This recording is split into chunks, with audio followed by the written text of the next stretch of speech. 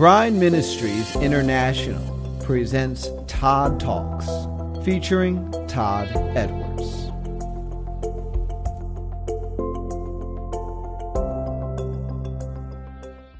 Okay, so an opening thought for today, before we dive into Isaiah. This word really struck me, and it's the word way, like Yahweh's way. And I see the emails that many of you send, and the conversations that are taking place in the chat, the engagement that's taking place in the chat, the knowledge and the understanding and the wisdom that's being built up. And that is really my desire in the Bible study, is to have you guys all strengthened as pillars, strengthened as temples, strengthened as the remnant, so that you can fulfill your assignment to be strong and honor him in this incredible time. So when I think about the ways of God, it's really about understanding his ways, not just hearing his word and being filled with knowledge. You know, that has nothing to do with this Bible study. If we want to do just a knowledgeable Bible study, then we'd all be a bunch of scholars and historians, and we'd be dried up. We'd be dry trees. No, we want to be engaged, and we want to understand his ways. And his ways is part of how he thinks. What are the inner workings of his heart? That's part of the word ways. So here is the term ways when we think about his ways. It's Strong's 1870, and it's pronounced derek. And the word ways, derek, so cool in the Strongs, means road, but not just a road. It also is a trodden road. So a road that is worn out because he's walking on it. He's walking on it. We're walking on it with him. We're walking. It's not a new road. It's a road that we're all going along. That's part of his ways. It's a trodden road. Another element of the Strong's definition that is very insightful is this. Derek also means eastward, directionally eastward. It's specifically eastward. It's not north, south, west. It's not all directions. It is eastward, meaning going to the east to his face. So the gate of the temple was facing eastward to his face. So ways, when we want to know his ways, it is a pathway that we want to walk on and walk on and walk on, and we're walking to his face. First mention of ways is also really interesting. Genesis 3:24. I got on this thought because I was thinking, yeah, well, what really are you trying to do when we gather together? And he said, I want them to know my ways. And that's how I got on that word. So the first mention of ways is Genesis 3:24. And it's this. So he drove out the man, Adam, and he placed at the east, there's the east of the Garden of Eden, cherubims and a flaming sword, which turned every way. Now, every way, that's a different word. So don't think about that as direct. To keep the way, the direct of the tree of life. So what was happening in the garden is because of sin entering into Adam and Eve, the way, the direct, the pathway, the trodden path to face the Father's face was blocked by the cherubim. First mention of the word way. So Yeshua comes and allows us to then go to the way of the tree of life again. So we want to know his ways. We want to know that trodden path. We want to go to the place of his face. So that's the word ways. So be thinking about that all the time when you're engaging in prayer, you're engaging with worship. It's about the trodden path to his face. And that was blocked in the Garden of Eden, and now it's opened up again. Opening thought. All right, so now jumping into Isaiah. I think this is going to be our last session in Isaiah. It kind of comes full circle to where we started with Isaiah 49. So just quickly going back to Isaiah 49, you're going to see how it links together. So Isaiah 49 opens up and says, "Listen, O islands, unto me." And I keep hinting at, okay, what are the islands? What are the islands? We're going to get into the islands a little bit today. Hearken, you people from far. He's talking about Israel, and we're going to get into that today too. Yahweh has called me from the womb, from the bowels, from my mother. He has made mention of it. Jumping ahead, this is where we really got started in Isaiah 49, roughly 13. Isaiah 49:13. Sing, O heavens, and be joyful, O earth. Break forth into singing, O mountains, for Yahweh has comforted his people and will have mercy upon his afflicted. This is Yahweh's full plan to bring his people back into fellowship with him, back into the ways of Yah. And all of creation is going to be singing and rejoicing because they are crying out for this. They are waiting for this. They are witnesses of this. And then verse 14 is where we started. But Zion said, Yahweh has forsaken me, and my Adon has forgotten me. So this whole study in Isaiah has been the reply of Yah to this question from Zion. Zion's crying out, what about me? You're getting your people, you're aligning heaven and earth, you're bringing creation into place. What about me? And all of our study has been that answer. In so many ways, Zion will be answered and will come down onto the earth. And she will marry the earth. And of course, we are Zion, and we got in all these different kinds of things, but this is full circle now today to Isaiah 66. So Isaiah 66. Here we go. And as I was kind of going through the Isaiah 66, there's different launching places that we can go into, but I want to read through it as a theme, hit some things, and then there's one topic in particular that I'm going to go super deep on because I think it's so pertinent for today and who Zion is. So Isaiah 66, verse 16. I'm going to read all the way through this. We have a theme to it. For by fire and by his sword will Yahweh plead with all flesh, and the slain of Yahweh shall be many.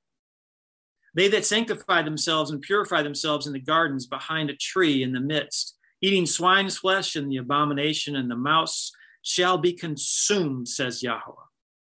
For I know their works and their thoughts. It shall come that I will gather all nations and tongues, and they shall come and see my glory. And I will set a sign among them, and I will send those that escape of them unto the nations, to Tarshish, Pul, and Lud, that draw the bow, to Tubal, to Javan, to the islands, there's the islands, afar off, that they have not heard my fame, neither have seen my glory, and they shall declare my glory amongst the nations. And they shall bring all of your brothers, there's our brothers and sisters, they'll bring all the brothers and sisters, all the remnant, for an offering unto Yahweh out of the nations upon horses and chariots and leaders. Leaders is another word for like a covered kind of vehicle. Back then it'd be like a covered wagon or something like that. And upon mules and upon swift beasts and upon my holy mountain Jerusalem, says Yahweh. As the children of Israel bring an offering in a clean vessel unto Yahweh, to the house of Yahweh. And I will take of them for priests and for Levites, says Yahweh. For as the new heavens and the new earth, which I will make shall remain before me, says Yahweh, so shall your seed and your name remain. And it shall come to pass, from one new moon to another, from one Sabbath to another, shall all flesh come to worship me before me, says Yahweh.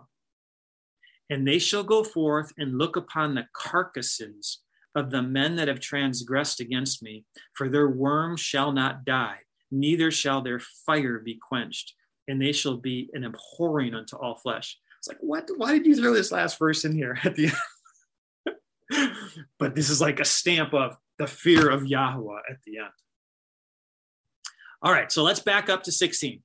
So this theme, what's happening here in the very end, ties back to Isaiah 49, because Isaiah 49 is summarizing, hey, all of these events are happening. You're gathering your people back into the land, the geographic land that's promised to Israel, to Jerusalem. The heavens and the earth are rejoicing. And how it's being done is being described here. And by whom is being described here in great detail. And we're going to dive into that part. So at verse 16, by fire and by his sword will Yahweh plead. Well, first of all, that whole word plead is a mess. It really shouldn't be plead. It sounds like God is begging. He's begging, really? He's begging with all flesh? No, he's not. So the word plead is Strong's 8199. It's shafat. It really means to judge. So he is judging. He is judging all the nations. He's in total control, total power. He's not coming as the lamb this time. He's coming as the lion. He is not begging the nations for attention. He is judging the nations. The first mention of this word is also an indication of really what is happening. So the first mention of shafat is Genesis 16. Now, if we do a study in Genesis, everything is first mentioned. That would be a very long study. Genesis 16, verse 5. Really interesting understanding of what this first mention is. Genesis 16:5, shafat, judge. And Sarah said unto Abram, my wrong be upon you. Now, keep in mind, Sarah, according to Paul's understanding in Galatians 4, is the mother of us all, symbolically, just like Zion is. So you have Sarah as Jerusalem above Zion, and you have Hagar as Jerusalem below, city of heaven, city of Zion, city of Babylon. So now Sarah is making a proclamation in Genesis 16:5. My wrong be upon you, Abram. I have given my maid unto your bosom, and when she saw that she conceived, I was despised in her eyes. Now catch this. Yahweh judge, shafat. In Isaiah, it was translated plead, so you can see that doesn't make any sense. Yahweh judge between me and you. So what's happening is the first mention, going back to Isaiah, is there is an intention at this time in Isaiah 66:16 that he is going to judge between the city of Babylon and the city of Zion. The descendants of Sarah who are free and the descendants of Hagar who are in bondage. That's what Yahweh is going to do. This is him coming and saying, who are you lining up? Are you free or you're in bondage? Are you of Zion or are you of Babylon? That's where the word plead comes from. Fire and sword. We talked a little bit last time about the fire, and we went into the great detail back to Isaiah 66:16. Fire and sword. We, as the remnant, have been going through the fire and sword. We go through the refiner's fire. We have the two-edged sword applied to us that cuts through bone and marrow and sword and soul and spirit in the intents of our heart. We have that going on as part of walking his ways in the journey. But for folks that aren't there at this time, they get the fire and sword applied like all at once. Think about everything that as an individual you have gone through in your journey of molding and crafting and what God is taking you on in terms of building up your character, condensed all in one shot. That's really what they're going to be going through. I think that's also why the author of Hebrews in chapter 4 says, seek Yahweh while he may be found. Today is the day of salvation. You don't want to get a compression of all of your character building all at once through the fire and the sword. See, we get it mercifully with his patience over the course of time, and they're going to get blasted by his fire. Refiner's fire, boom. They're going to get blasted by his sword coming out of his mouth. So I look at this, and this is part of the city of Zion, city of Babylon, and the contrast that's taking place. Very intense. I think it's very intense. Now, the slain is also very interesting and revelatory in where this word slain comes. This is Strong's 2491. And by the way, if I'm starting to ramp up, wait until we really get into the people groups, because there's nothing a lot to be said. So slain, Strong's 2491, kalal. Kalal. I'll put that in the chat. I got to slow down. Slain. Put this in the chat. Kalal. And of course, this will all come out in the notes, because I wrote some notes up and I'm taking some mental notes as we're going through this. So slain. First mention is also very revealing. First mention of halal, Genesis 34:27. And it does literally mean slain. But how it's used is fascinating. So Genesis 34, verse 27. This is when Dinah, Jacob's daughter, is brought in. Brought in is a nice way to say it, by the Shechemites. And Jacob's sons are infuriated. So Genesis 35, verse 27. The sons of Jacob came upon the slain, and this is when they come into Shechem, spoiled the city because they had defiled their sister. Now, okay, Todd, where are you going with this? In this whole chapter, what's happening is this son of Shechem is in love with Dinah, and he wants to marry her. They want to intermingle, and they come up and say, we really want peace, Jacob, with you and your family. How about we give you sons and daughters, you give us sons and daughters, we'll intermingle, we'll have a peace treaty. And the sons of Jacob are furious. They don't want their lineage defiled in any way, not only by the event, but also by the bloodline. So they come up with this plan and say, guess what? Shechem, Hamor, your whole crew, if you really want to do this, okay, we're okay with this, circumcise yourselves. So they go through this circumcision and then they kill them. Jacob's son kills them. This reminds me of Revelation, also last days, of the synagogue of Satan, who say they are Jews, but they are not. This whole Shechemite clan are pretending to be like the Israelites through circumcision, but they're not. And what happens? They get slain. So this is an indication also in Isaiah 66:16 of pointing back to what's about to happen. This is how you actually slay the Zionists.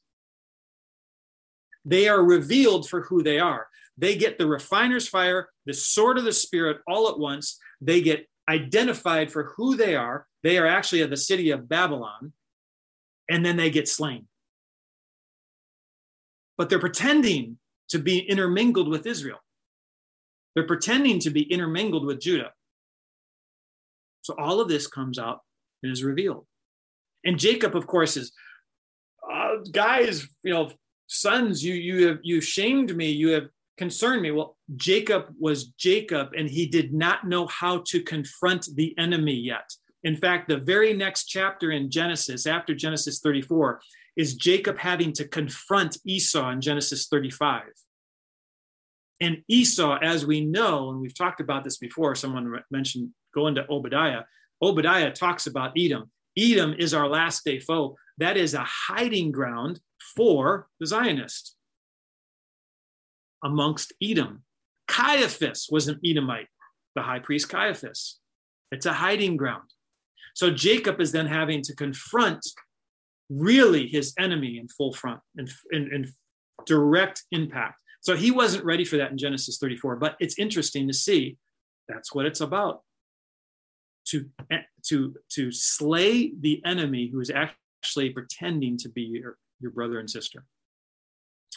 Isaiah 66, just to keep things moving along, 17. They that sanctify themselves and purify themselves in the gardens behind a tree in the midst, eating swine's flesh and the abomination and the mouse shall be consumed together, says Yahweh.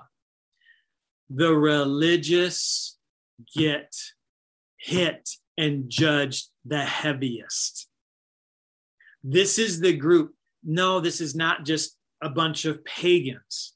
Remember, and this is going to be tied to with all the people group conversation we're about to have.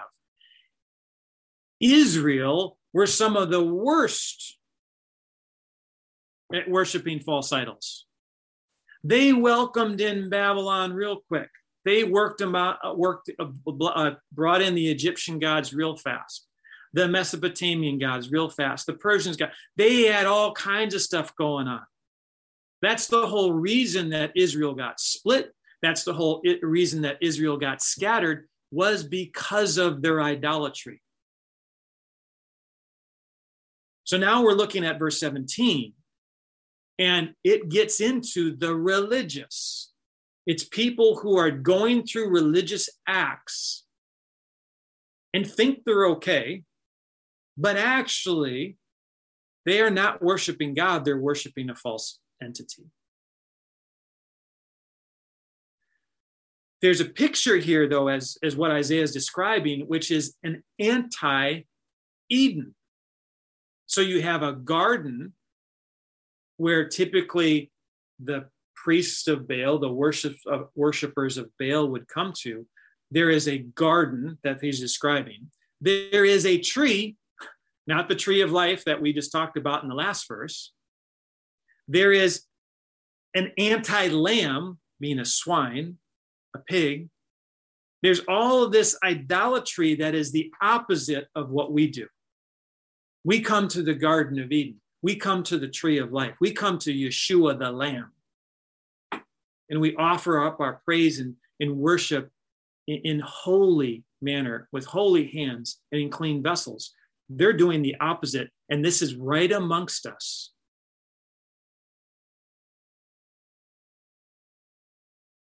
When the one word mouse comes to mind is, how many times in Scripture are mice referred to, or rats? Not very many, but there is a mention of it in 1 Samuel chapter 6, when the Ark of the Covenant is amongst the Philistines. And there is boils that come out. And what do the Philistines do when they send the Ark back? They say, well, here's little golden nuggets and little golden mice. Maybe this will honor this God of Israel that we don't know, but is destroying us. So somehow there must have been a plague of mice that was being spread out because they were trying to appease what they thought were mice gods. So it kind of references what's going on here. This goes right back into the heart of Baal worship. Isaiah 66:17. Isaiah 66:18. For I know their works and their thoughts, and it shall come that I will gather the nations and tongues, and they shall see my glory. Let's go to Psalm 92:5. Share this. Psalm 92:5. 92:5. O Yahweh, how great are your works, and your thoughts are very deep. This is also part of the contrast of us walking the ways of Yahweh now, and for days and for weeks and for months and for years. And then all of a sudden, they're going to get his glory, and his glory is going to be revealed. Isaiah 40, verse 5.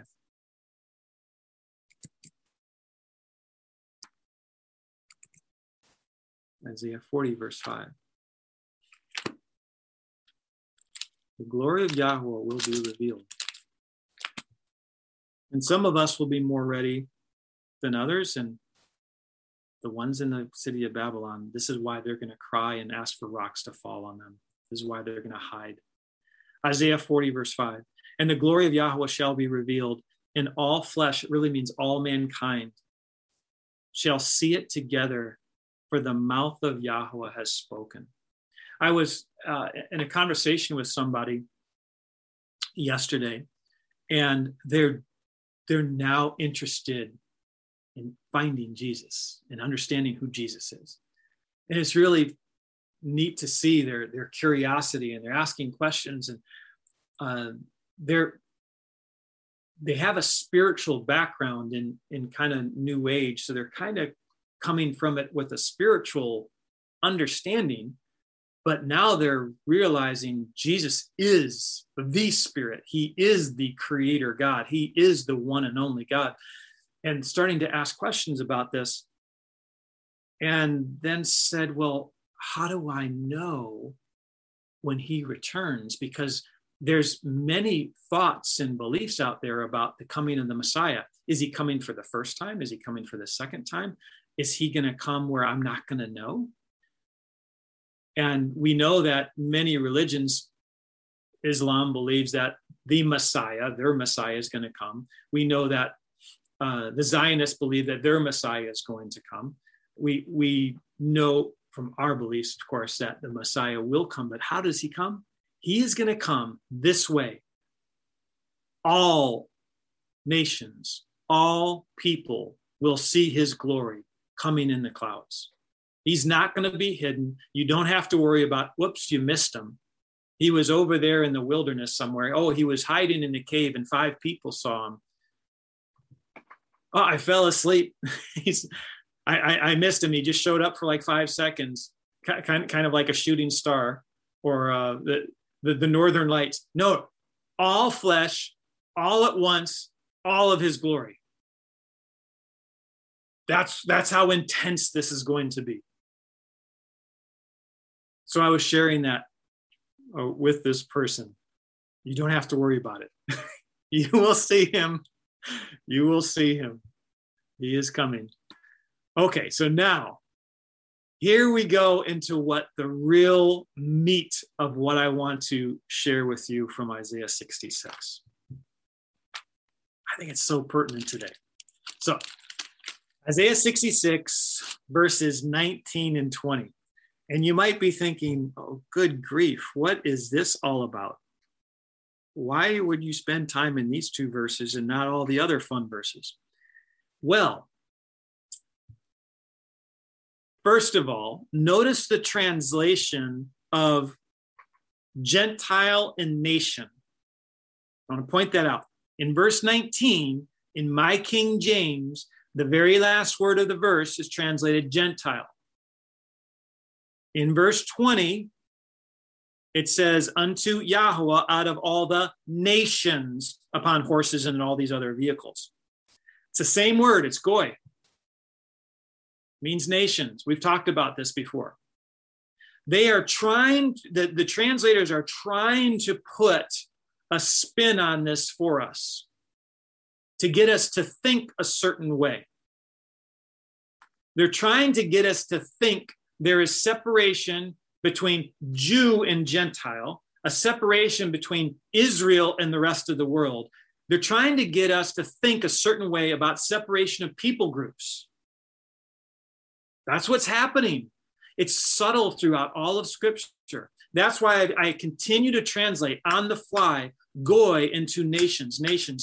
I don't use the word Gentiles. It's a garbage word. It's goyim. Now, if you want to say everything in terms of nations, everything is Gentile, okay, you need to reset your mindset on what nations are. This is at the heart of one of the great deceptions going on right now, which is division. It's Gentiles, Jews, Gentiles, nations, Israel, pagans. We're going to now step on everybody's toes in what you believe about history. Here we go. All right. We're going to launch off into this whole thing about people groups. The world, the kingdom of darkness, wants to group people by physical ethnicity, in history, and tribe. But they have rewritten history. They have renamed tribes. So we don't know who's who. We actually think we know because we've been taught in our textbooks, but we don't. Yahweh groups people by birthright, by character traits, by blessings and cursings. Even groups that are intermingled, he groups people by which citizen they are. Are they a citizen of Zion? Are they a citizen of Babylon? Totally different perspective on how differentiations are taking place. Totally different. There has always been a bloodline battle, and we've talked about this over and over again. Adam versus Satan, Jacob and Esau. Repeatedly, there's always been a battle of the birthright and antagonist. There are also character traits that have been given very specifically for a reason of Israel's sons in Genesis 48 and 49 and Deuteronomy 33. So we have to have a different lens, and when we look at the people groups in the earth, even today, we have to have a totally different lens than what the world says. In fact, for the most part, whatever the world tells you, probably the right reaction right away is it's wrong. It's probably the opposite. And then you go in a different direction. Basically question everything that people are saying to you. That's what the Bereans were doing with Paul. They received with an open heart, and they even searched the scriptures against the great apostle Paul to make sure those things were true. We don't do that enough in our general society today, whether it is news, whether it's history, whether it's the books we study. So what I'm going to share with you today is kind of a combination of all different kinds of books that I've gone through over the years. Studying the word and prayerful revelation in the spirit to mix all this together, because it is not as simple as this group is bad, this group is good. This group is Israel, this group is not Israel. It's not that simple. This group came from this continent, this group came from that continent. It's actually not that simple. This group is of Ham, Japheth, Shem. No, it's not even that simple. This is all mixed together. And the way we have to look at it is through the Spirit, through character traits that God has placed in individuals and in groupings of people at times, collectively. But then what he's really getting at is, who are the citizens? Where does your citizenship belong to? So, history of Israel, just as a little example, and then we're going to get into more and more and more, and we're going to go deep, deep, deep, deep, deep, deep. So let's just start with Israel. Then we're going to back up to Noah. Then we're going to back up to the Table of Nations in Genesis 10. And that's why we're going into this, because Isaiah 66, 19 and 20 talks about the people groups and what they will be doing specifically in the last days.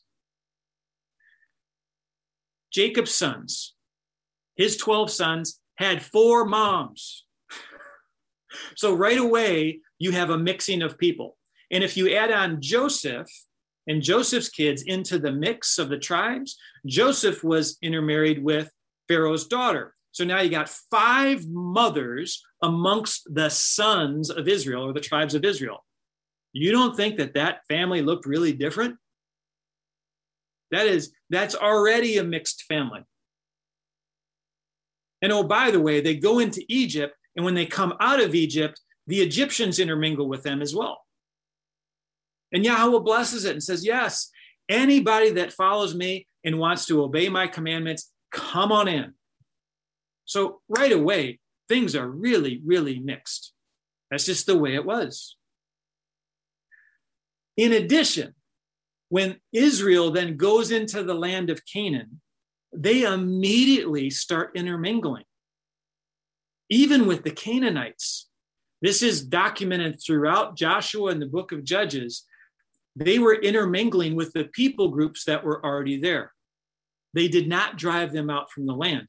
That even includes, yes, Canaanites, of descendants of Cain, of the descendants of the Ben Halal Elohim. Even that was even they were intermingled with Israel. Before the Assyrian takeover, where Israel gets scattered everywhere, Israel was also intermingling all over the place.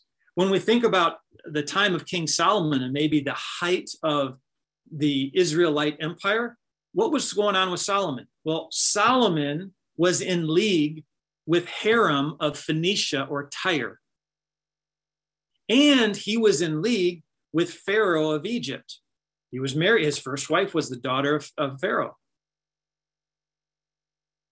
So you have this whole dominant empire, not just around the Mediterranean, but northern Africa coast, going down into Africa, all of the Middle East, Israel going east, all of the northern part of the Mediterranean and going north, dominated by this group. This is a triage of 3 very strong countries. Now, Phoenicia was already being intermingled with the tribe of Dan. The Danites, the reason that they were so good at traveling and documented throughout the scriptures, traveling in the waters, is because of the Phoenicians. The Phoenicians were basically Israelites. There was a mix of Israelites. And Phoenicia goes all over the earth. They sail past the Strait of Gibraltar. They go into Northern Europe. They go south around Africa. There's documents, all kinds of books that talk about them going into the Americas. This is the Phoenicians. We talk about having a phonetic language or phonetic linguistics. They have it from their alphabet. Where does alphabet come from? Aleph, Bet.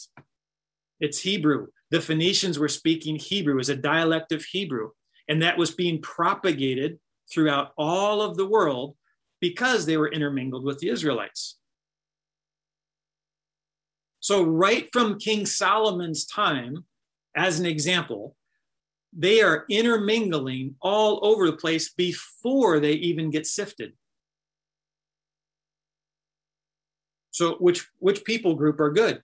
Were the Phoenicians good? Were the Egyptians good? Well, they were buddies with Israel, and Israel was intermingling with them, and they were doing projects together. So now what are you going to do? Well, Israel's good, and so you can't just say, I'm drawing the line right here, and this is God's people, and this is not God's people. Or I come from this line, and I come from this line. Right in the beginning, you can't do that. In fact, you keep going. Not only did they intermingle with the Canaanites that were in the land, Ishmael are Semites. Edom, Esau, they're Semitic peoples. Moab, Ammon, descendants of Lot, they're Semitic peoples. They were intermingling with other people as well. So you have all kinds of mishmash going on. Libya was also a big powerhouse a little bit after the time of Solomon, where Libya were also great sailors. In fact, this is where you get the birth of the Carthagins. In fact, when you go into history and look at Carthage really started to come forth as a nation during the time of the drought of Elijah. because most of history points to Carthage being an Israelite colony. So now the Carthaginians in Libya are also Israelites. Let me share a few things. I don't know this off the top of my head, so let me go to my notes. But I want to share you a little bit with Carthage. Carthage, the original name was Karjath Hadashath. That is a Hebrew name. That was the very first name of Carthage. Karjath actually means city. That is the word for city. It was new city. Kind of like York is in England, and they came over and had New York, or New Amsterdam, because the Dutch founded Manhattan and called it New Amsterdam. The Israelites came into the land of Carthage and founded it in the Hebrew tongue, New City. The Greeks then called it Carthagin. The Romans called it Carthago. So that's where we get Carthage from. The chief magistrates historically of Carthage were called Shepotim, the word for judges.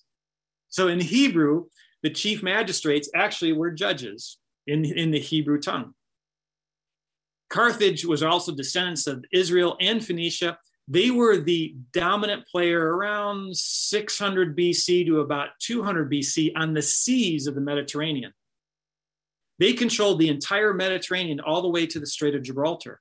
In fact, did not let the Greeks go through the Strait of Gibraltar to go into the Americas and everywhere else. But the Carthaginians have all kinds of history and historical facts in the Americas as they were sailing. So they blocked the Strait of Gibraltar, and eventually they came against the Roman Empire in around 216 BC. Carthage in the Second Punic War, so Punic, P-U-N-I-C, that is the phrase of the Carthaginian wars. So they, in the Second Punic War, almost defeated the Romans, wiped out about 70,000 of them at that time. They didn't push on to take out the Romans, and the Romans fought back. But Carthage and the Roman Empire, they were two main rivals at that time. They were led by the general Hannibal. Where do you think that name comes from? That actually is a Hebrew name and a derivative of a worshiper of Baal. Because Israel, bringing their Baal worship, then as their colony, they come and they do Baal worship and intermingle it with Yahweh worship. So it's all one big mess. So that's Carthage. But there's more. So when we come to Amos, take a look at Amos, because we're just starting to get going here. Amos 9:9. This is what points us to what's happening with Israel. Because and I know a lot of people have struggled with this. If you don't understand, I'm not saying you guys, but a lot of people struggle with in Christian organized churches with this understanding of Israel and God's promises to Israel. Okay, so is Israel the church? Israel was an age and now it's the church age. I mean, it creates all kinds of crazy confusion because they don't understand scripture. But Amos 9:9 says this: "For lo, I will command and I will sift the house of Israel amongst the nations, like corn is sifted in a sieve. Yet shall not the least grain fall into the earth." So Israel was already intermingling and being spread out amongst nations all over the place. And now, after they're kicked out of the land and taken into captivity by Assyria, they are literally scattered to the ends of the earth. Israel is planted as seed everywhere. Everywhere. There is no people group that the ends of the earth does not include. Everywhere. So Israel is everywhere. That's why Acts 1, verse 8, Yeshua says to the disciples, go into Jerusalem, Judea, Samaria, and the uttermost places of the earth. Why? Because Israel is in the uttermost places of the earth. Let's talk about a few more examples. Manasseh. So Manasseh, right away, when they come into the land, they're on both the east and the west side of the Jordan. They're kind of separated from the rest of Israel because a bulk of them is on the east side of the Jordan. So that there's going to be a tendency of this natural separation of the Jordan River. You know what? Let's go to the east. It's a natural thing when you kind of separate people groups by waterways or mountains. You're going to have a tendency to scatter. So Manasseh naturally scattered even that early before they were taken into captivity by Assyria. So Manasseh starts to scatter. There is evidence, historic evidence in India that Manasseh got there. They were called I'm going to put this in the text because I don't even know how to pronounce this properly. But there's a people group historically in India.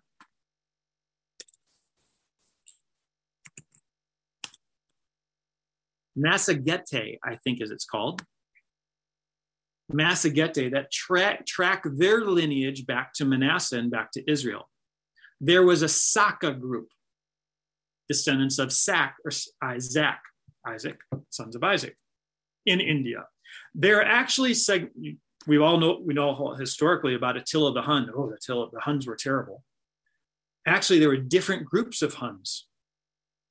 And one group of Huns actually considered themselves Israelite back in history. They were called the Massagete Huns. So you can't even group all the Huns together under Attila. All of that group is really different.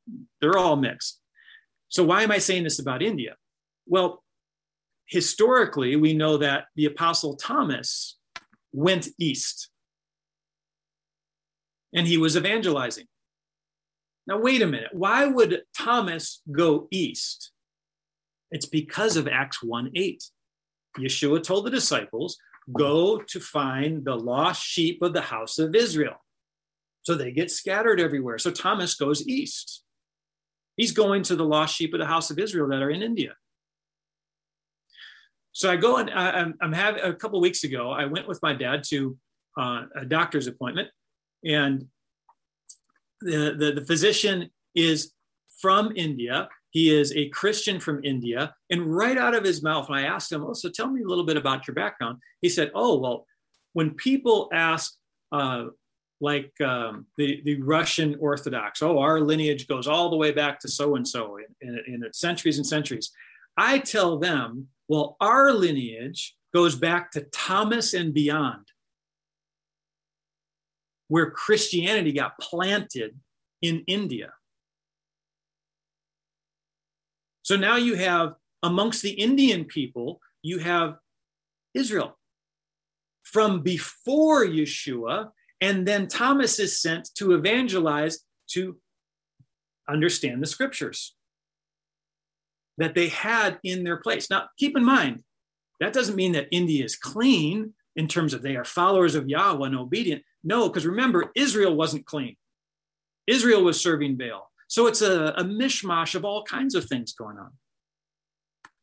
So that's India. I mentioned Carthage. There's other incredible empires that have been built up over the course of time that you guys can do research on. Parthia, I've done a lot of research on Parthia. Parthia, of course, was the main rival of Rome at the time of Christ. And it was the Parthian Empire that was on the eastern side of the Euphrates. It was the Parthian Empire that had the Magi. So when the Magi come into town and all of Jerusalem is troubled, and Herod is tiptoeing around them, doesn't really want to take them out. Herod should be in the place of, man, these people are coming and they're saying, there's a king other than me, off with their heads. He doesn't. He is frightened to death because he's on the eastern edge of a major rivalry between Rome and Parthia. The Parthians just send their magi, who are their priests, to announce a king during a time of peace, and Herod's caught in the middle of it. That's really what's happening. Well, the Parthians were Israelites, and that's why they were coming to anoint a king. So there's a whole bunch of understanding about the Parthians. The Goths, they are also Israelite tribes.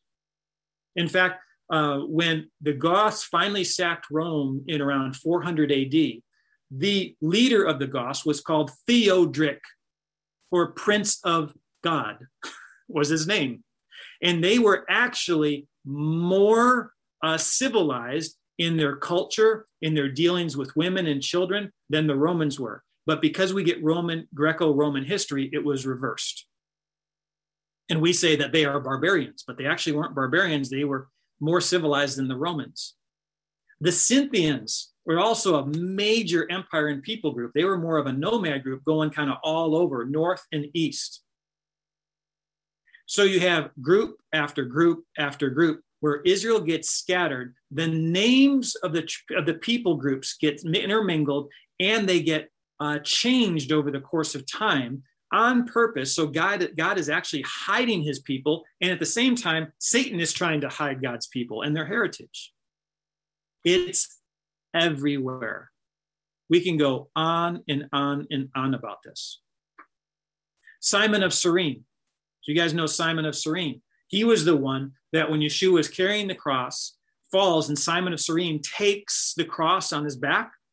Well, he came from Cyrene, which is in Libya. He was on a pilgrimage for the Passover from Libya because Libya also had lots of Israelites. So you can say Simon of Libya. He was the one that carried the cross.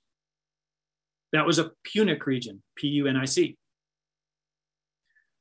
I have bloodline tracing of different kinds of Native American Indian groups. The Cherokees, here's an example. The Cherokees, you guys all heard about the Rosetta Stone. The Rosetta Stone was a stone that they started to understand the Egyptian hieroglyphs from understanding the other languages that were on the stone. So now we understand the Egyptian hieroglyphs and what the meanings were. There was actually a stone amongst the Cherokee Nation that was found. They call it the Bat Creek Stone. It was found in Bat Creek. That was a stone that the historians and the archaeologists were looking at this and I don't know what this is. It's a bunch of like old Indian symbols and pictures or whatever. Someone finally got to the place where they understood, they were familiar with the Egyptian hieroglyphs. They saw the stone and realized that it was a combination of old Indian hieroglyphs and Egyptian hieroglyphs, and catch this, Paleo-Hebrew.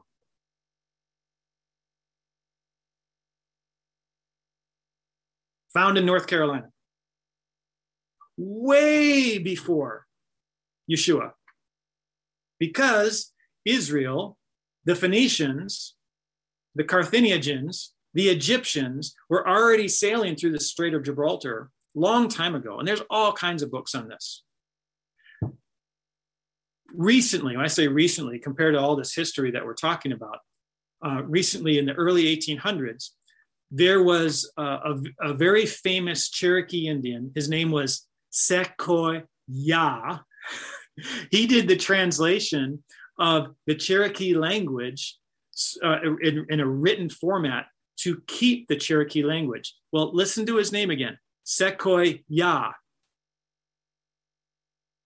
In that people group, amongst those Indians, many of them have names with Yah because it comes from Hebrew. In fact, a lot of the words that the Cherokee have are also Hebraic words. It's amazing. Go on and on and on. The Saxons, the Sauk Indians. Sauk comes from Isaac.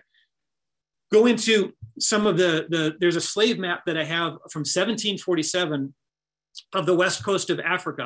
1747 on the western coast in the current countries of Benin and Togo was actually named the Kingdom of Judah. 1747 slave map, Kingdom of Judah. So there was a whole bunch of who they were saying, we are the tribe of Judah in what's now known as Benin and Togo.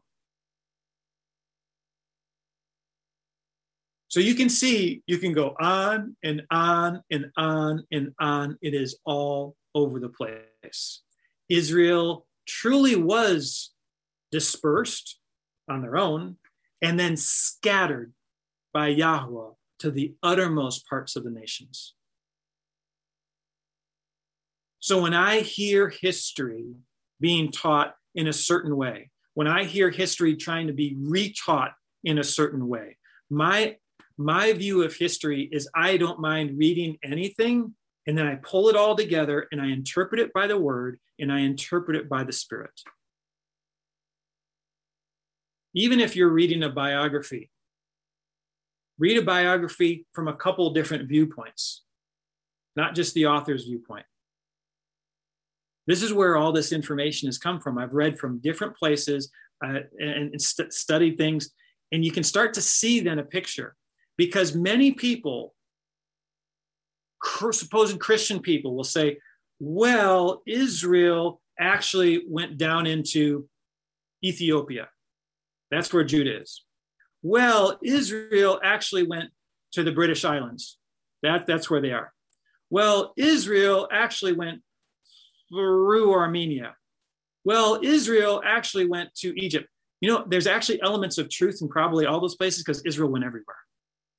But when you get stuck on a certain doctrine of history, you're going to be wrong.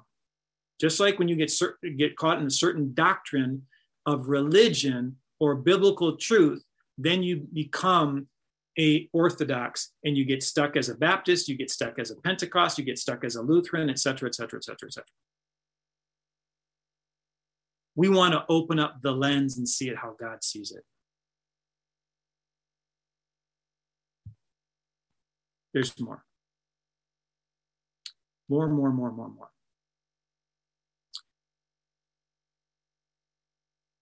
One of many reasons that I love the Bride tribe is because we do represent Israel, and we didn't try. You haven't heard teaching from Dan about, hey, this racial group, this ethnic group, this historic group. This is probably the first teaching you've heard from Bride on races and dispersion, kind of to this depth of Israel. Because if you're really drawn by the Spirit, Israelites are drawn by hearing the word, that's going to happen. From a spiritual standpoint, you don't have to try. But there's another reason that I'm kind of digging into this today. And that is because when we have wounds, and by the way, I'm still not done. We haven't gone to the table of nations yet and to the verses themselves. But when we have wounds of any kind, we can't see.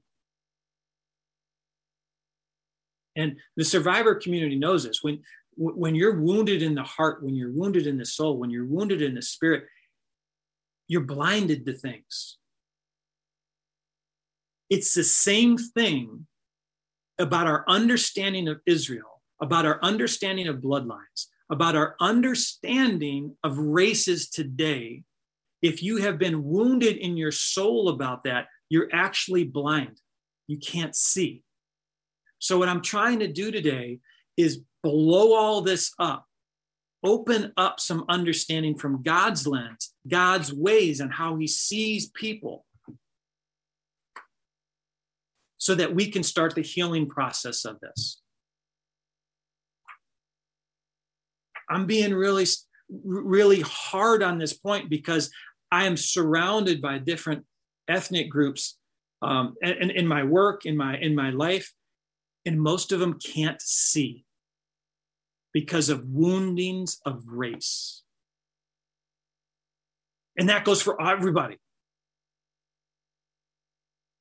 And the woundings of race really comes from here in religion.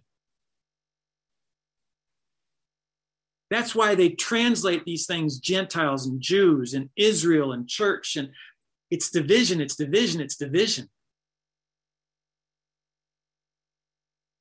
It's such a beautiful picture when you see God sifted Israel like seed amongst all nations so that all nations would be intermingled with Israel and intermingled with the blessings and the birthright and have an opportunity to hear the word of Yah.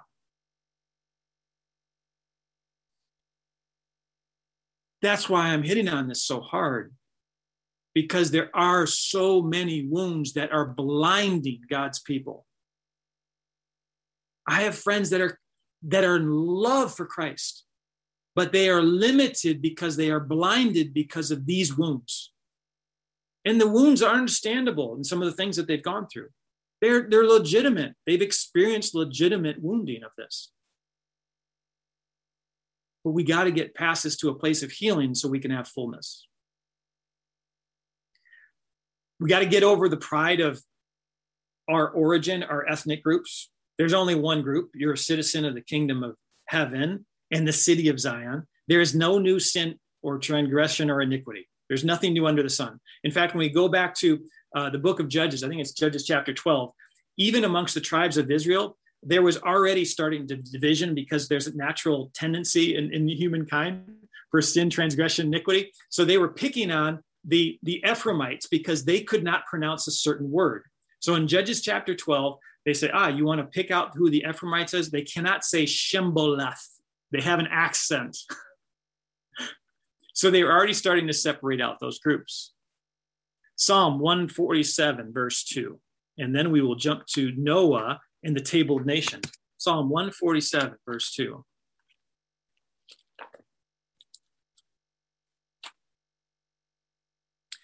Yahweh does build up Jerusalem. He gathers together the outcasts of Israel.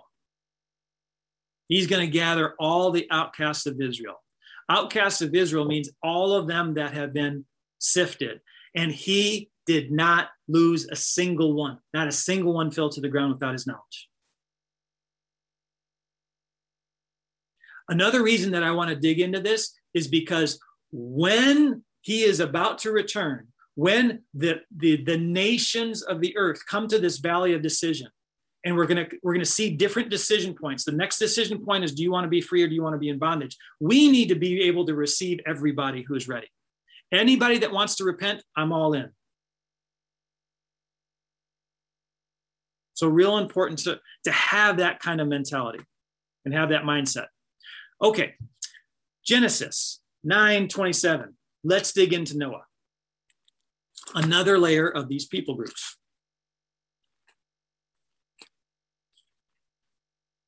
This is now going to tie us back to what is happening in Isaiah 66, 19 and 20. Genesis 9:27.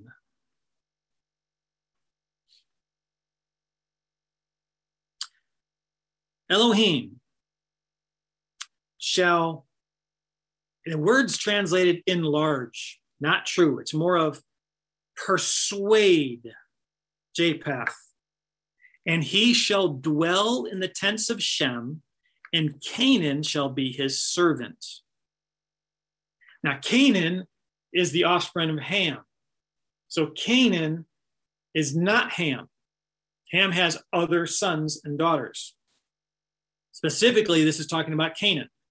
But Japheth is, we're going to read this, is kind of all over the earth as Japheth's descendants are spreading out. And they are going to dwell in the tents of Shem. Real important to understand, because hold off on that thought for now. So Japheth spreads out throughout the entire earth, and they are to be under the leadership of Shem. Oh, and by the way, the Palestinians are Shemites. The Ishmaelites are Shemites, and we went through all these groups of Shemites, right? So that's a part of the house of Shem. So Japheth is supposed to dwell in the house of Shem. Ham, different than Canaan, is supposed to live alongside Shem. So what's happening is Ham living alongside Shem, Japheth dwelling in the tents of Shem, Shem being like the stars of the heaven, the sands of the seashore, is really intermingled all together right away. Japheth, Shem, Ham. It's all a mixing right from the beginning. The only group that's kind of unique there in a negative way is Canaan. And we know about the Canaanites. But Shem, Japheth, and Ham are all kind of intermingled. Genesis 10, verse 5. Genesis 10, verse 5. Now check this out. This is talking about Japheth. By these were the islands of, there's that word Gentile. No, it's nation, it's Goy. Israel scattered amongst the Goy. By these, all the descendants of Japheth, were the islands of the nations divided in their lands, every one after his tongue and after their families and after their nations. And if we back up now and look at some of these names, we start to see the tie to Isaiah 66, 19 and 20. Verse 2. And the sons of Japheth, Gomer, Magog. Ooh, Magog. You mean Magog and Gog? Yes. Madai, those were the Medians. The Persians and the Medes. Javan, that was mentioned in Isaiah 66. Tubal mentioned in Genesis 66. Meshach mentioned in 66. Tyrus, Tyre. We're going to get into that. The sons of Gomer, Ashkenaz, where we get the Ashkenazis. That's where they come. There's Japheth. So check this out. Most of the Palestinians who are Ishmaelites are very much more Semitic than the Ashkenazi Jews who are Japhethites. That's how mixed up everything is. Riphath, Togarmah, those are the sons of Japhan. So by these, the islands of the nations were divided in their lands, and every one in his tongue. Okay, so islands. The word island in Strong's is 339. And I'm going to put this in the chat so you guys can see this. Okay, so islands. It's from Aleph Yod. Now check this out. This is the meaning of an island. So we know that mountains have their purpose. Rivers and waters have their purpose. Trees have their purpose. Islands have their purpose. Aleph Yod means strong, closed hand. Meaning the islands are hiding spots. In the earth realm, islands are hiding spots for just about anything, but specifically it's hiding spots for people groups. Think Galapagos Islands. When they visited the Galapagos Islands, it was almost as if they said this, centuries went by and didn't tell the Galapagos. It was a hiding spot for all kinds of animal species. Islands, strong, closed hands, hiding spots. All right? I have been holding off on islands because now this is going to make sense in this conversation regarding people groups. Isaiah 49. This is how we started off today. Isaiah 49. The beginning of our entire study, verse 1. Listen, O islands, unto me, and hearken, you people. Why is Yahweh speaking to the islands? Because islands, you have been hiding my people on purpose, and also both good, for good reasons and for bad reasons. I want you now to give up the people. I want you to let them free so they can come back and find me. That's what's happening. So you have Israelites that are hiding in islands who don't know who they are. All over the world. All over the world. Isaiah 51, verse 5.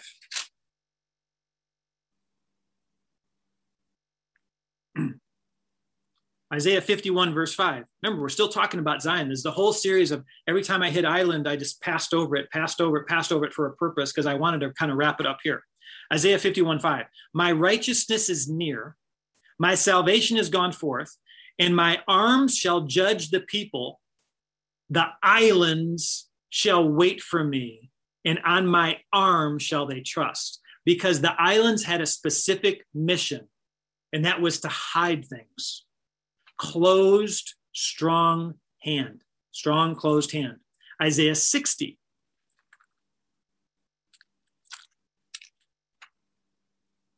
Isaiah 60, verse 9. Surely the islands shall wait for me. They were to do a job until the very last days. And the ships of Tarshish first, to bring my sons from far, their silver and their gold with them, unto the name of Yahweh their Elohim, and to the Holy One of Israel, because he has glorified you. So the islands were doing this. They were holding. Yahweh's people have been preserved within the nations of the earth, hidden in plain sight, intermingled with people groups, having their names changed over the course of time. Here's another example of hiding in a negative way. In the Mediterranean, the islands of Malta, you guys can search this on your own if you want, but the islands of Malta, Gazo, Kamino, those three islands in particular are known as the islands of the giants. So when you do the search on Malta, Gazo, and Kamino, I'll put these in the chat, but I will send this out in my notes. You search this about islands of the giants, and they have a unique history of having giant burial mounds all over the place. So it was a hiding ground for them. So giants were hiding in that island. Now, some of these names of Japheth, because Japheth is going to be spread out everywhere, it's going to take on the names of the nations of the earth, and Israel is going to, Japheth should have been serving Israel, but what does Satan do? He tries to reverse it. So now Israel is serving Japheth. Remember, anything that God is planning on doing, Satan's trying to do the opposite. We worship at the tree of life, which is Yeshua. He has the gardens of Baal with that tree in it, and the Kabbalah tree. Same thing here with Genesis 9:27. Japheth is supposed to dwell in the tents of Shem. So what does Satan, losing my voice, what does Satan want to do? He wants Shem to dwell in the tents of Japheth. Well, wow. So when we think about going all the way back to the sons in Jeremiah, I'm blanking on where it is in Jeremiah, but the ones that have infiltrated, the Canaanites that have infiltrated into Israel, they say, we are tent dwellers. We do not farm. What are they saying? We are reversing Genesis 9:27, and we're going to have Shem dwell in our tents. So who now is in charge of the tents? The Ashkenazis. So we have now Shem, Israel, dwelling in the tents of Ashkenazis because Genesis 9:27 has been reversed. See how all this kind of comes together and plays together? So now back to Isaiah 66:19 talked about Tarshish. So let me talk about Tarshish a little bit. This will come to a very interesting conclusion, I think. Tarshish was in Spain. That was near the Strait of Gibraltar. That's why it's mentioned so often in scriptures, because the Israelites, through the Phoenicians, through Israel, through the Egyptians, through the Libyans, were traveling and dominated the seas and went all the way out to Tarshish, the Strait of Gibraltar, because they were sailing all the way out there. So Tarshish is part of the settlements of Israelite colonies, Phoenician colonies. Well, they are also intermingled and descendants of Javan and Japheth, Genesis 10:4, Javan and Japheth. They are associated with ships and islands throughout Scripture. Psalm 72. Let me show you this.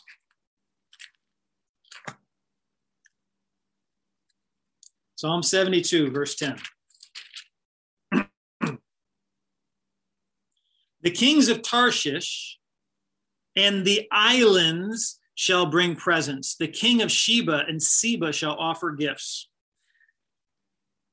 You'll see where this is going when we get to this place. But Tarshish and islands are often connected because the Israelite, Phoenician, Egyptian colonists were all master seafarers. So they're connected with islands. All right, so that's Psalm 72:10. Isaiah 23:10. Check this out. Isaiah 23:10.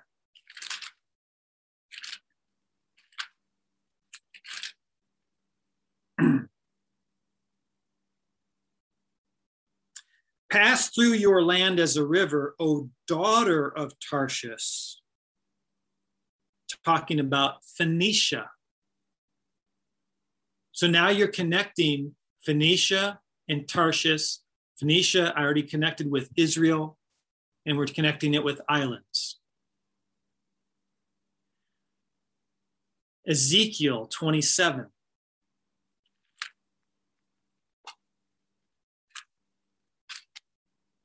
I've been going on a lot about history, just kind of off the cuff, and I don't have some sources. I want you guys to search this out, but now I want to start building a few scriptural references here so you can see this, so it's really, really plain. Ezekiel 27 and verse 13. Back up to verse 12. Ezekiel 27, verse 12. Tarshish was your merchant, trader. By reason of the multitude of all kinds of riches, with silver, iron, tin, lead, they traded in their fairs. Javan, Tubal, Meshach, there's those descendants of Japheth that are also mentioned in Isaiah 66. Isn't this interesting how they're repeatedly all over Scripture and in Isaiah 66? They were merchants. Listen to this. They traded the persons of men and vessels of brass in your markets. We have at the root Israelite colonies intermingled with Japheth. Israelite colonies were supposed to be the tents. They were supposed to have the tents. Japheth was supposed to dwell in the tents. This starts to get reversed over the course of time. Israel dwells in the tents of Japheth. Japheth is now intermingled with Israel. So you have Israelites trafficking Israelites.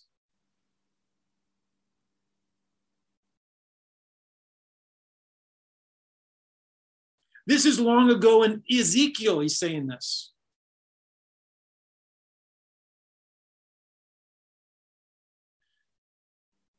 Okay, Lud. Lud's another name mentioned in Isaiah 66. Genesis 10, verse 13. Where does Lud come from? L-U-D. Genesis 10, 13.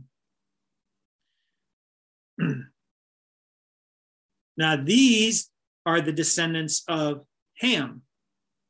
So Genesis 10, 13. In Mitzrayim, which is Egypt, begat Ludim. So Lud comes from Egypt. Lud is also mentioned in Isaiah 66. Well, back to Ezekiel 27, verse 10. They of Persia and of Lud and of Put were in your army. They are men of war. They hang the shield and helmet in you. They set forth in comeliness. So Lud is in the group with Tarshish. So you got Ham and Japheth together trafficking, who are Israelites. They're intermingled with Israelites, trafficking Israelites.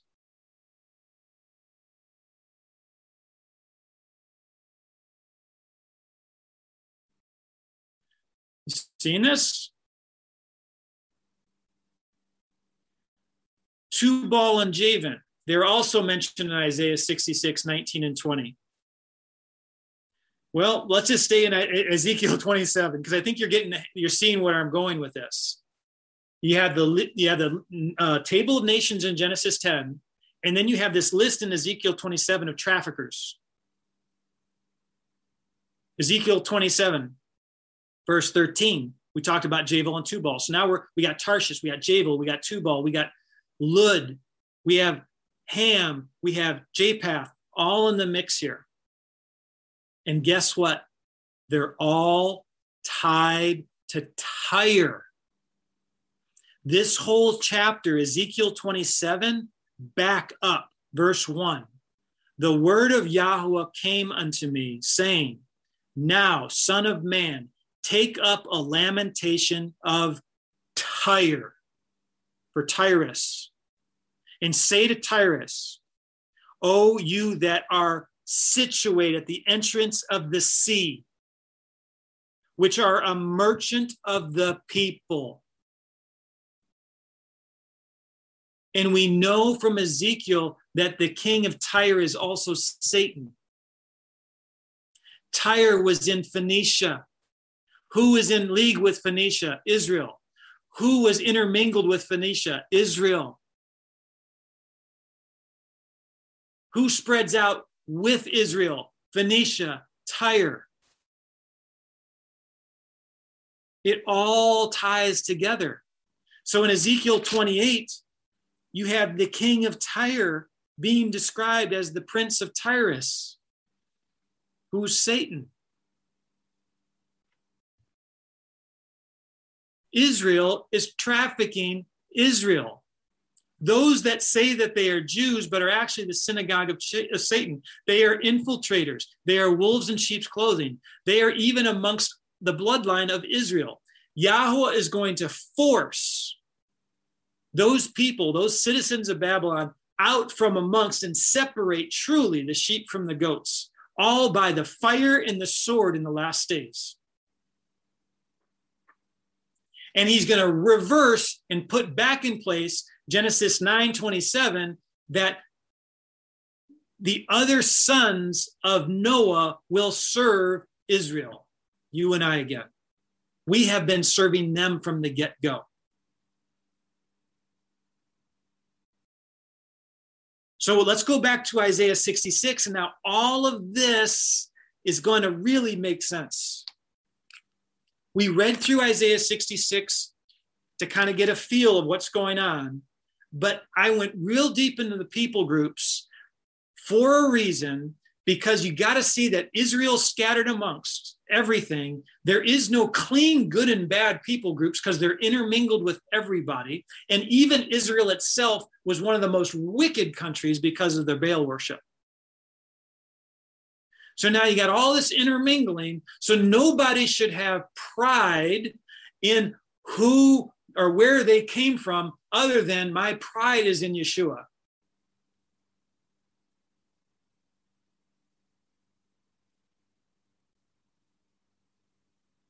Isaiah 66, verse 19. Now, check out what happens. This is kind of the conclusion of this whole summary here. And we're going to reread this. And I will set a sign among them on our hearts, and I will send those that escape of them unto the nations. So check this out. He is coming to judge all the nations. We've already been judged on the cross. Now he's going to judge the nations who are not on the cross and all the people groups of the nations. And he is going to reveal his glory to them. And then those that don't die, because he said he's going to slay them.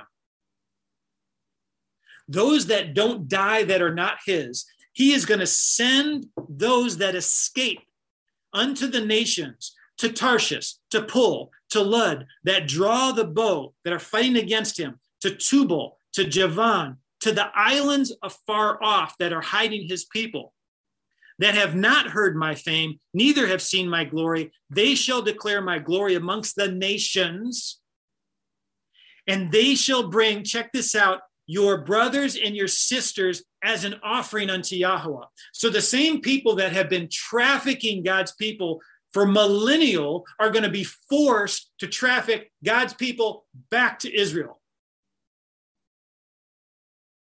and back into his holy mountain, which Zion now has finally had the fulfillment of her cry, what about me? You've forsaken me. Zion gets birthed into the earth, onto Jerusalem. And then God says to all the traffickers that are left over that don't die, you bring back my people. Now I force you to bring them back. That's what's happening in Isaiah 66, 19 and 20, which is the culmination of Zion being fulfilled on the earth. Yeah, I see in the chat. This ties to Dan's message of Psalm 110. This is what this is. And that they are So as they are sacrificial volunteers, now they are a sacrificial offering unto Yahweh. And the offering is a bloodless offering. This word offering is a bloodless offering, is one of praise and thanksgiving. So now you come back in a clean vessel, which I think probably means a new body, clean vessel, offering sacrifices and praises, and your traffickers are forced to bring you back. It's amazing. Verse 21, and I will take of them for priests and for Levites. See, now you have the holy priesthood, the kingdom of priests being brought into fold. And there are promises to the Levites. So the Levites still get to be priesthood, but they're going to have to be trained up in the priesthood of Melchizedek. And all of the people that have been trafficked, all of God's people that are going to be brought back, now they are going to be trained up. If they don't understand priesthood, they're going to be trained up as priests. I maybe some of you might even be some of those that are going to train them up. And they're going to be trained up in his ways, on the trodden path to seek his face in the east.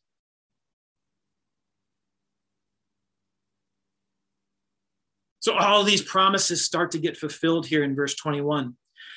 Verse 22, for as the new heavens and the new earth, which I will make. Now we understand that Yahweh is outside of time, so he's already made the new heavens and the earth. So, but what he's giving to us is a time reference. So in the aspect of a time, a linear timeline, he's saying that the new heavens and the new earth is going to be after all of this stuff. It doesn't happen before. He's just giving us a time reference. And that shall remain before me forever, says Yahweh, so shall your seed and your name remain.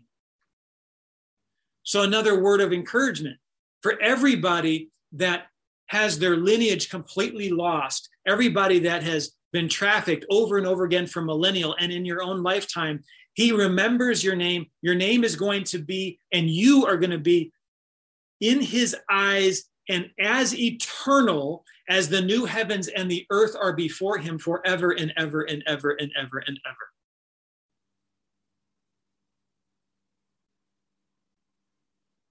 And it shall come to pass, from one new moon to another, from one Sabbath to another, shall all flesh, all of mankind in the millennial kingdom shall come to worship before Yahweh. Everything gets set in order. The birthright, the blessing is made manifest in Israel. Zion has been made manifest on the earth. The heavens and the earth are connected, and God's people are not only a kingdom of priests, but they are now rulers amongst the nations. It's the fulfillment of the parable. You've been given 1 talent, 2 talents, 5 talents. Because you've been diligent with your 5 talents and produced 5 more, you now are going to rule over 10 cities right here in verse 23. That's what this is about.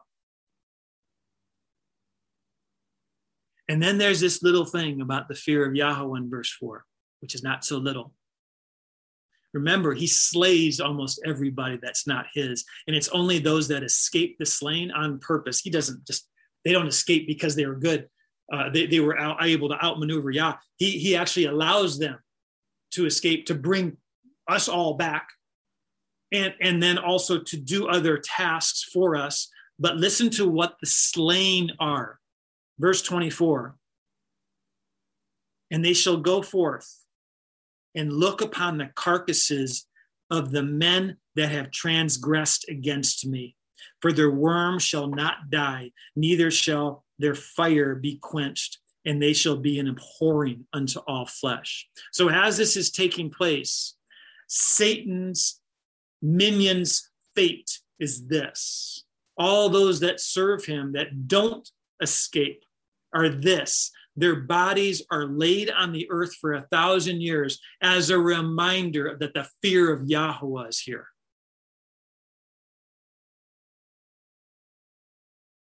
Isaiah 14.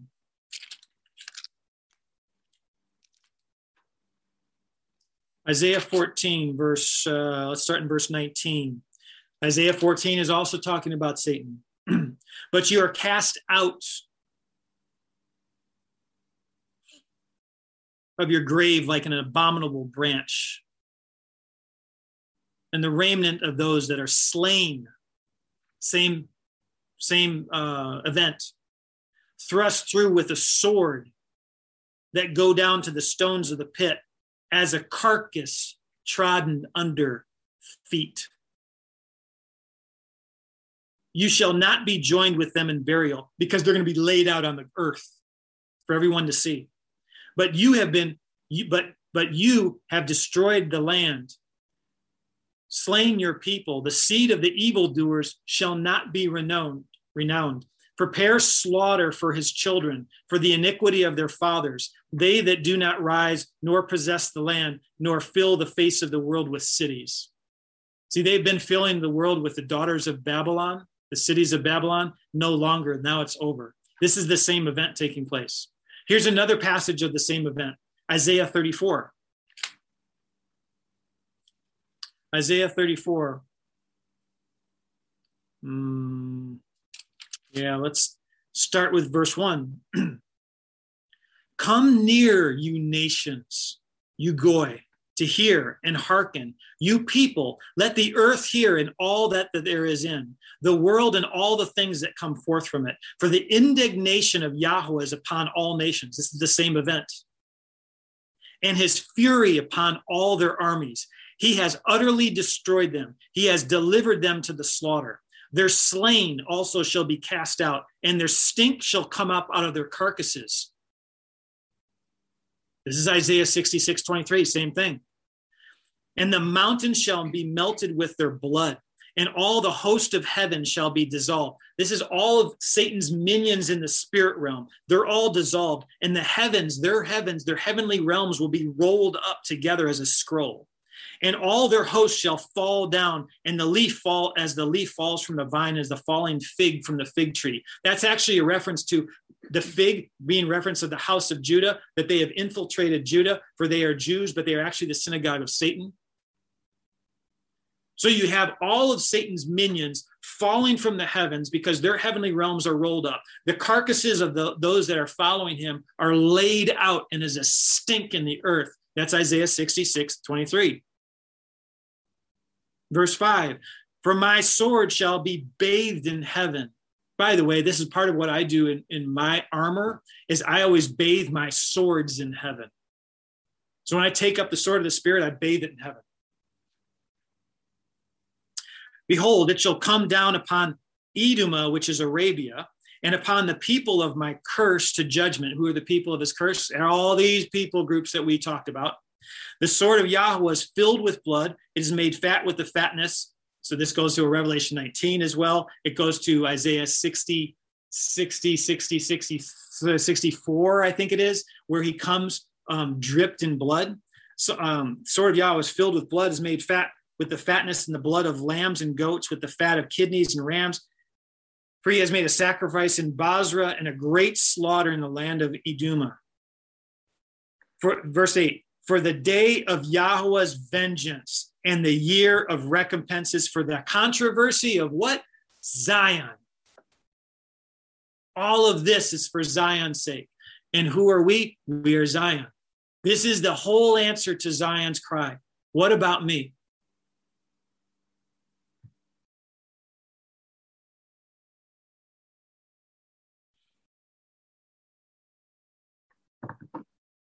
Father,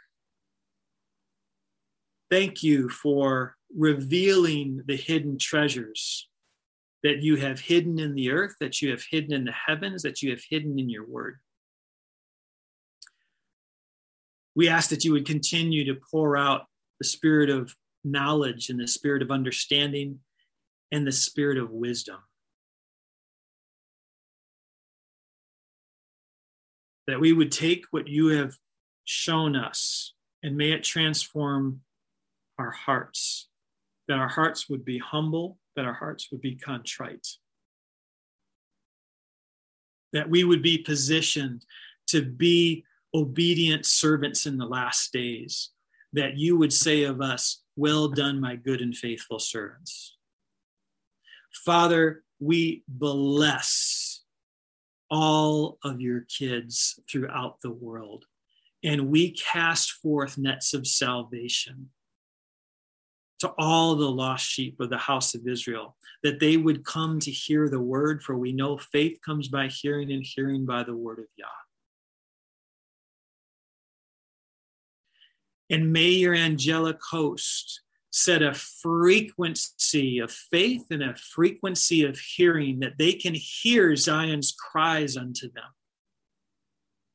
That Zion is crying out for her kids. That the cries of heavenly Zion unto her people would be heard, and that their hearts would be in a position to respond with a yes. Respond with an asking, respond with a seeking, respond with a knocking. Father, we thank you that you poured out your spirit through the prophet Isaiah, and that in these days you have opened up understanding to us. May we forever be changed and ever engaged with Zion, going forth in a new way. So Zion, we welcome you onto the earth. May the dews of righteousness come down from the heavens, and may the earth bring forth salvation and righteousness to receive you. Yahweh, we thank you for the victory that you already have established, and we loose angels of victory into the heavens and the earth and under the earth, that they may shout victory, victory, victory, that they may surround us with songs of deliverance, that they would wave the banner of Yahweh Nissi in our midst, that the trumpet of Zion would be blown, that there would be a cry unto your army, that your army would begin to align perfectly in its ranks, and listening to the commandments of the commander of hosts, Yeshua Mashiach. May your bride be ready.